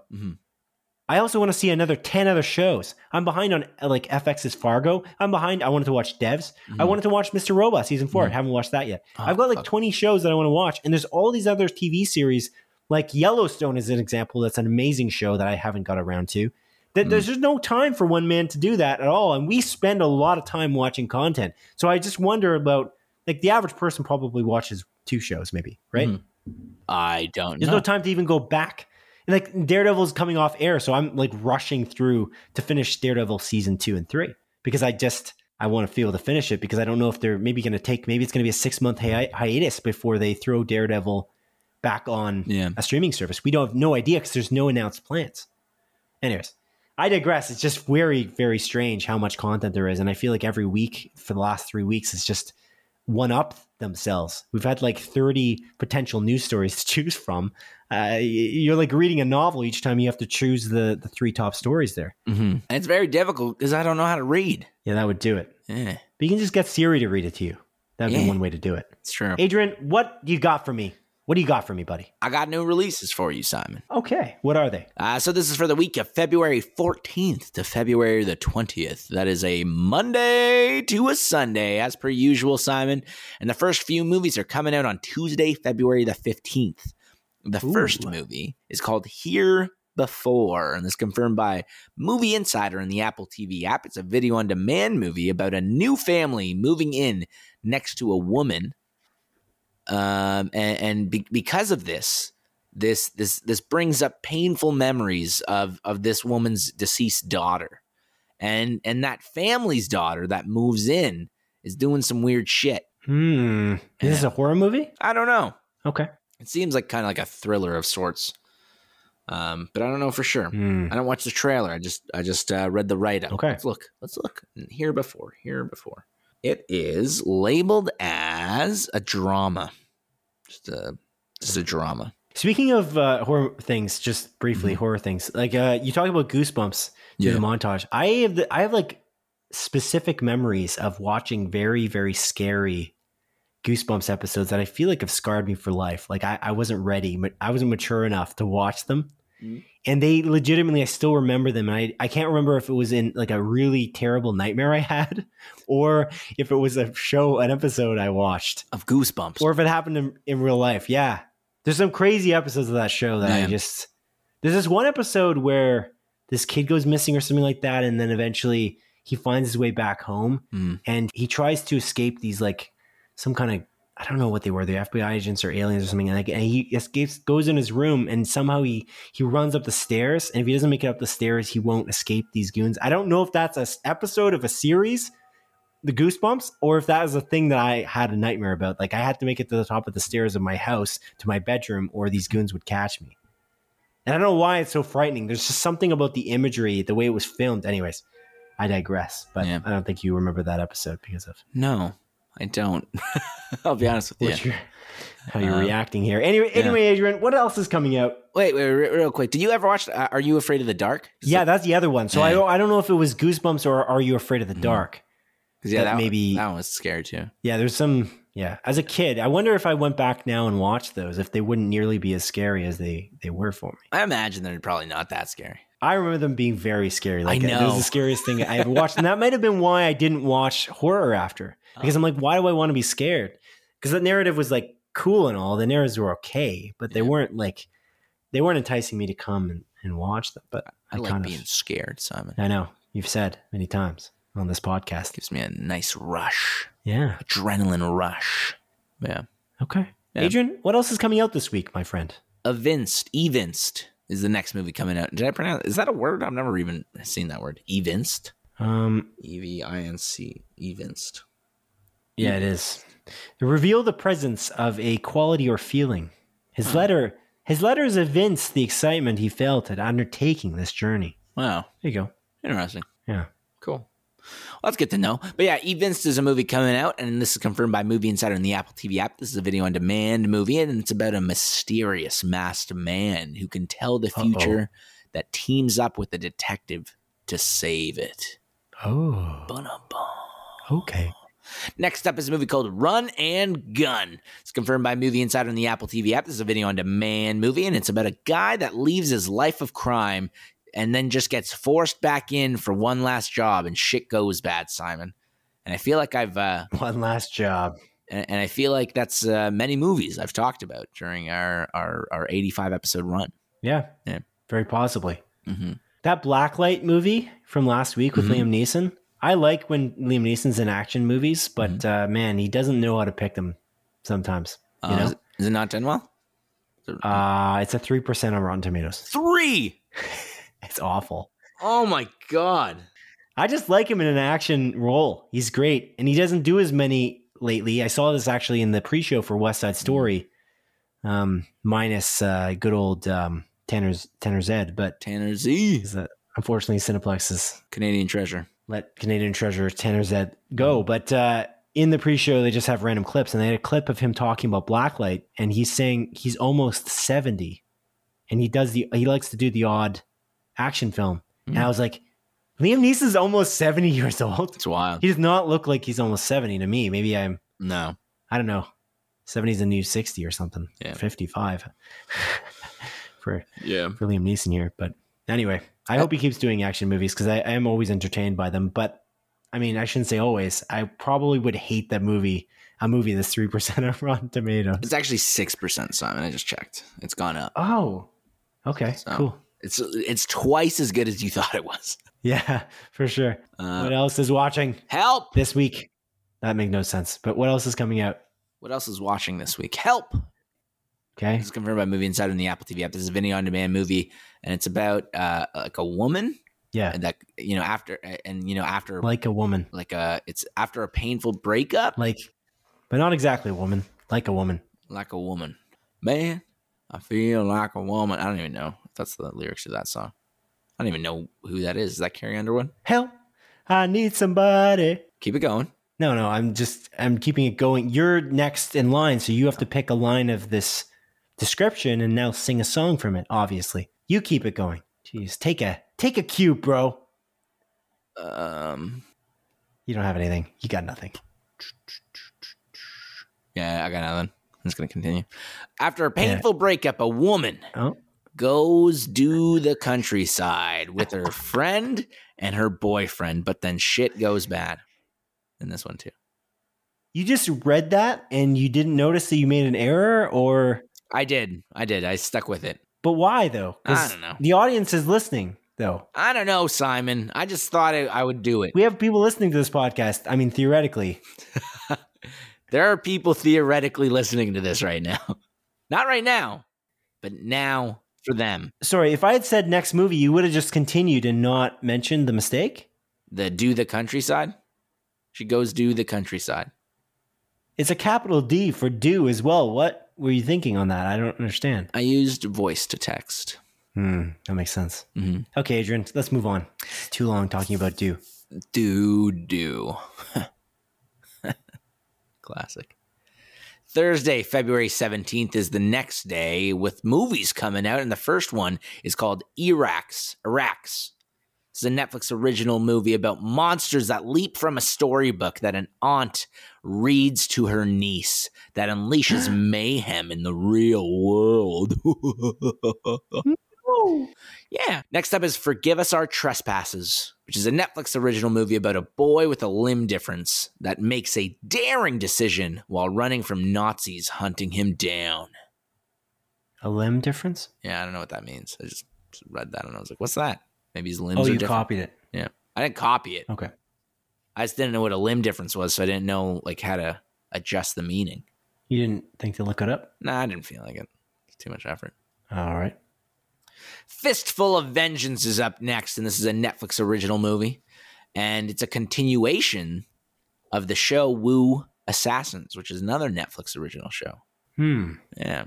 Yeah, I remember when that trailer came out for that Wu Assassins show. I was like, this doesn't look good. You know what's interesting? If I'm recalling correctly, Fistful of Vengeance stars Iko Uwais. Uwais. I'm sorry if I'm screwing up his name terribly, but he's the star of Raid Redemption. Yeah, he's also the star of the Wu cool. Assassins TV show that this is a continuation of. Yeah, so was Wu Assassins not good? I don't know. Or you just saw the trailer and thought it wasn't good? Yeah, it just didn't look good from the trailer is what I said. So I thought maybe you also did a little bit of research to find out if it was bad. I know what you said. I'm listening to you. Well, it feels like you don't actually listen to That's how I caught the fact that you said, "Oh, a painful breakup. A woman goes do the countryside." I am hearing perfectly what you're saying. The nonsense that's coming from your mouth. Wu Assassins is an 83% on Rotten Tomatoes, Simon. Yeah, take that, Adrian. Huh? I don't understand. It's not a huge deal. I just said that it didn't look good to me. If it's good, that's great. Okay, well that's great. You just saw one trailer. Yeah. You didn't do any due diligence whatsoever. You just I'm stating my opinion, Simon. Do you understand what an opinion is? Instead of doing due diligence, you went do the countryside is what you did. Yeah. Yeah. And you know what? You're a do. That's what you are. Just a big Oh wow, that was fucking original. Yeah, thank you. Very original. Yeah. Just like Avatar, which isn't original because it's just copied Pocahontas and Fern Gully. All right, stop riffing. What's the next movie coming out? The next movie coming out on Friday, February 18th. And it's Downfall, The Case of Boeing, which is a Netflix original documentary about the plane manufacturer. Yes. That made those planes. Yeah.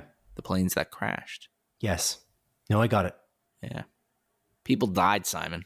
I'm aware. Why are you so specific about this particular one? The friggin' title tells the whole story. What's the next movie coming out? Rabbids Invasion Special Mission to Mars. This is a Netflix original based movie that's based on the Ubisoft game. It's based on the Ubisoft game. I'm sorry. You think that you reading this nonsense, this terribly written, terribly grammatically written garbage is entertaining to the people in New Zealand? In New Zealand, definitely. Everywhere else, I don't know. I don't think so. I think we're the number 2 most popular podcast in New Zealand because of me. No, because I don't think you've ever made this many grammatical errors in one episode. This is the worst episode for grammatical errors that we have had. Mm-hmm. And it's all you. It's not all me. You just time. edit out all the ones you make. You're reading these write-ups going blah, blah, blah, blah, blah. And then you just edit it out, pretending that you're perfect, but you're not. Whoa, made millions of mistakes. Millions. No. I've made mistakes. I'm not talking about, there's mistakes, but I wrote, if you read my actual write-ups, they're all correct. Mm-mm. Oh, yeah? Where on earth did I write, go do the countryside? You didn't. I wrote that. In any capacity or anything as close to as terrible as that kind of mistake. Move on, Adrian. Let's move on because we don't see eye to eye on this, okay? Based on Ubisoft game. Based on Ubisoft game. Yeah, okay. You friggin' 5-year-old boy. I know you are, but what am I? Classic. Wow. Classic.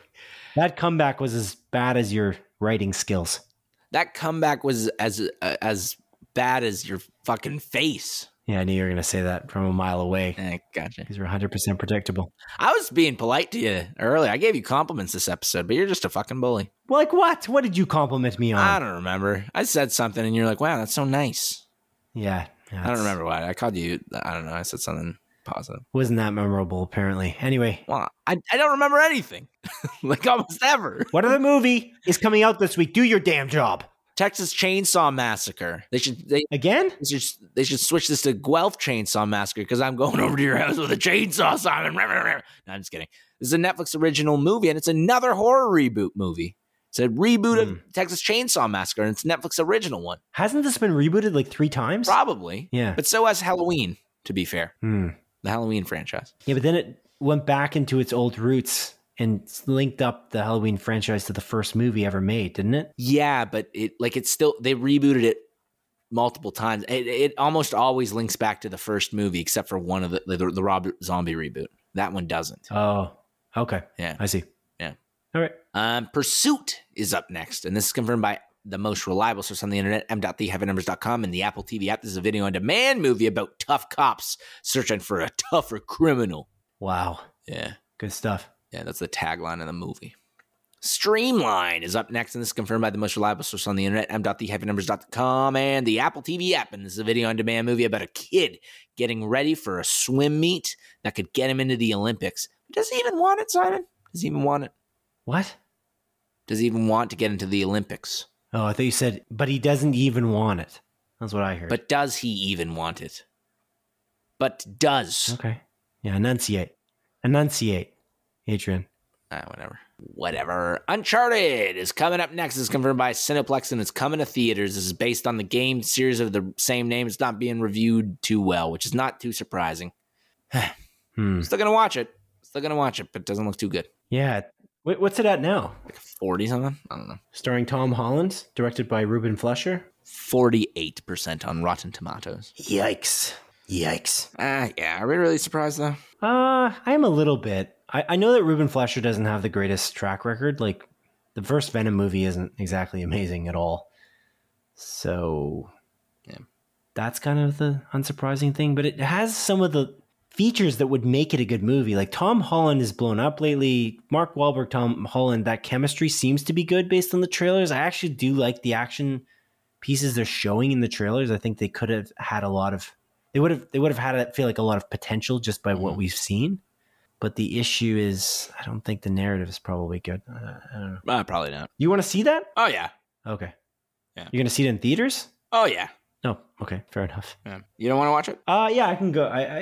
I'm not opposed to going to see it. But I kind of feel like watching Death on the Nile a little bit more. I do want to watch Death on the Nile as well, with actual Cannibal Army Hammer. And didn't that just come out? It did. That came out, last week. Yeah. I kind of want to watch Blacklight, actually. Why? I'm just curious. Yeah, I'm not. I'm good. Yeah. I love Liam Neeson, but 6% of Rotten Tomatoes is not good. Gonna be bad. Uncharted. It's playing at 7:10 at both Guelph theaters on Thursday. You're going to go see a movie on Thursday? Well, yeah. I'm not going on Friday. Then you think you're going to be a little bit tired by the time you get home? The game comes out at 12 a.m.? No. Have you heard of coffee, Simon?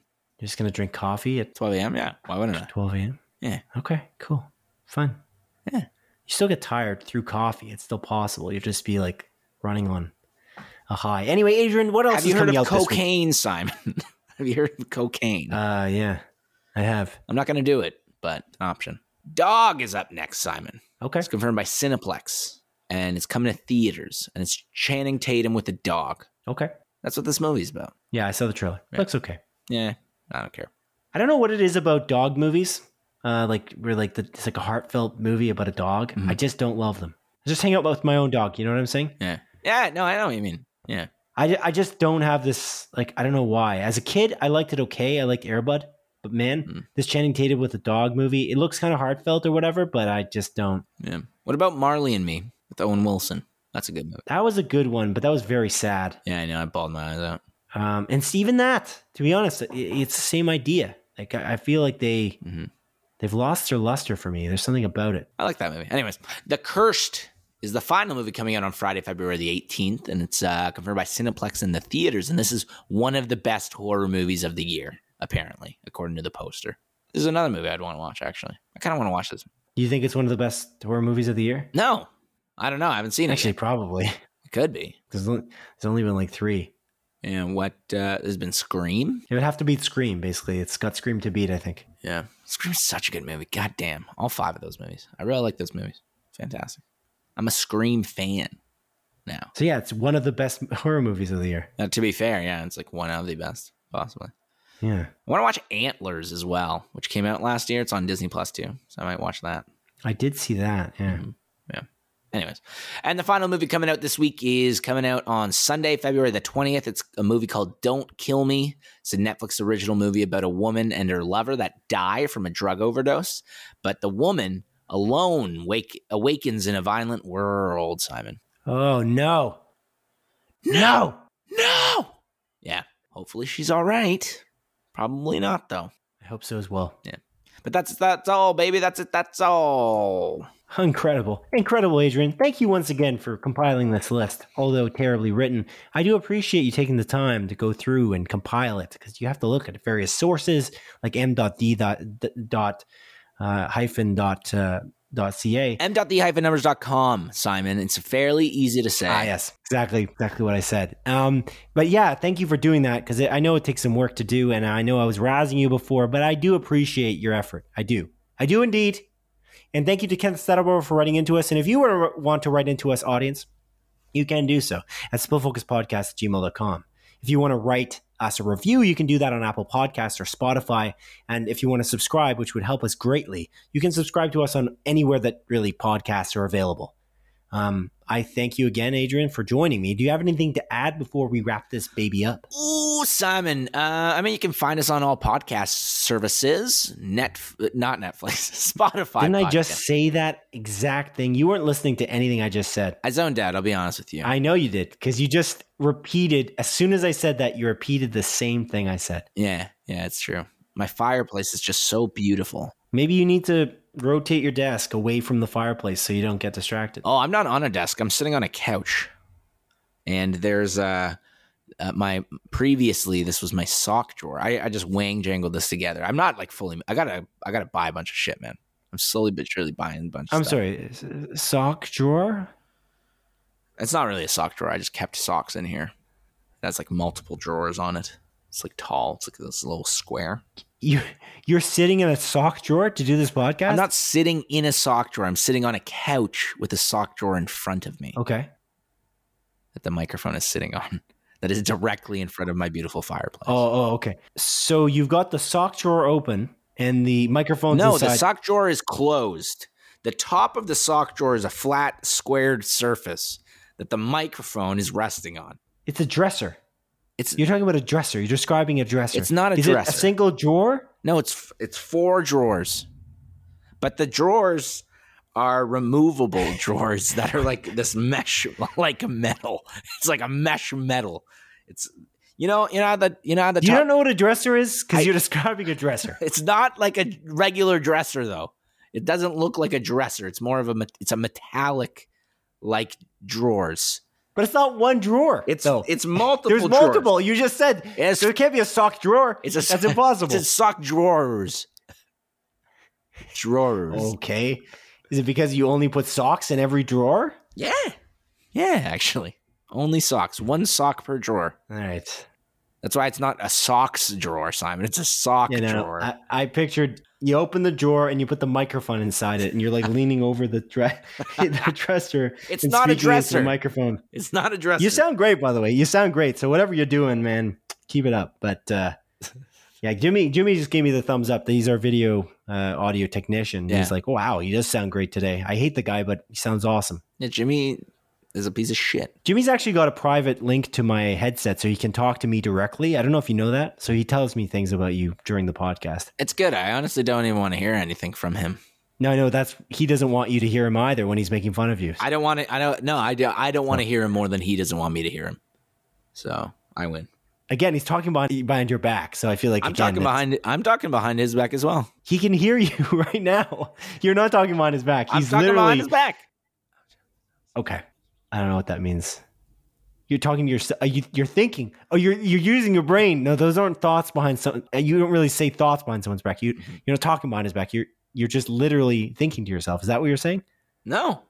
I mean, yes. Yeah, I think too as well. I guess behind people's backs. I guess because Big Brother ain't watching. But that's not what we're talking about, Adrian. Anyway, we got to move on. We got to get this show rolled up into a beautiful rolled carpet. As my metaphors have been just on point this episode. So, Adrian, I say to you now, and I say to the audience, thank you for listening to the 85th episode of Split Focus, a film and TV podcast. My name is Simon Eady, and this is Adrian Pinter signing off. It is I, Adrian Pinter, signing off. And you know who else has a sock drawer? Batman and Batman v Superman, because you need socks to fight crime. And Batman v Superman is a good movie as well. And so is Resident Evil Welcome to Raccoon Town City. It's a good movie. It's a great movie even. They're super fun, both of them. Take care. Goodbye. Have a good night. Take care. Goodbye. Goodbye.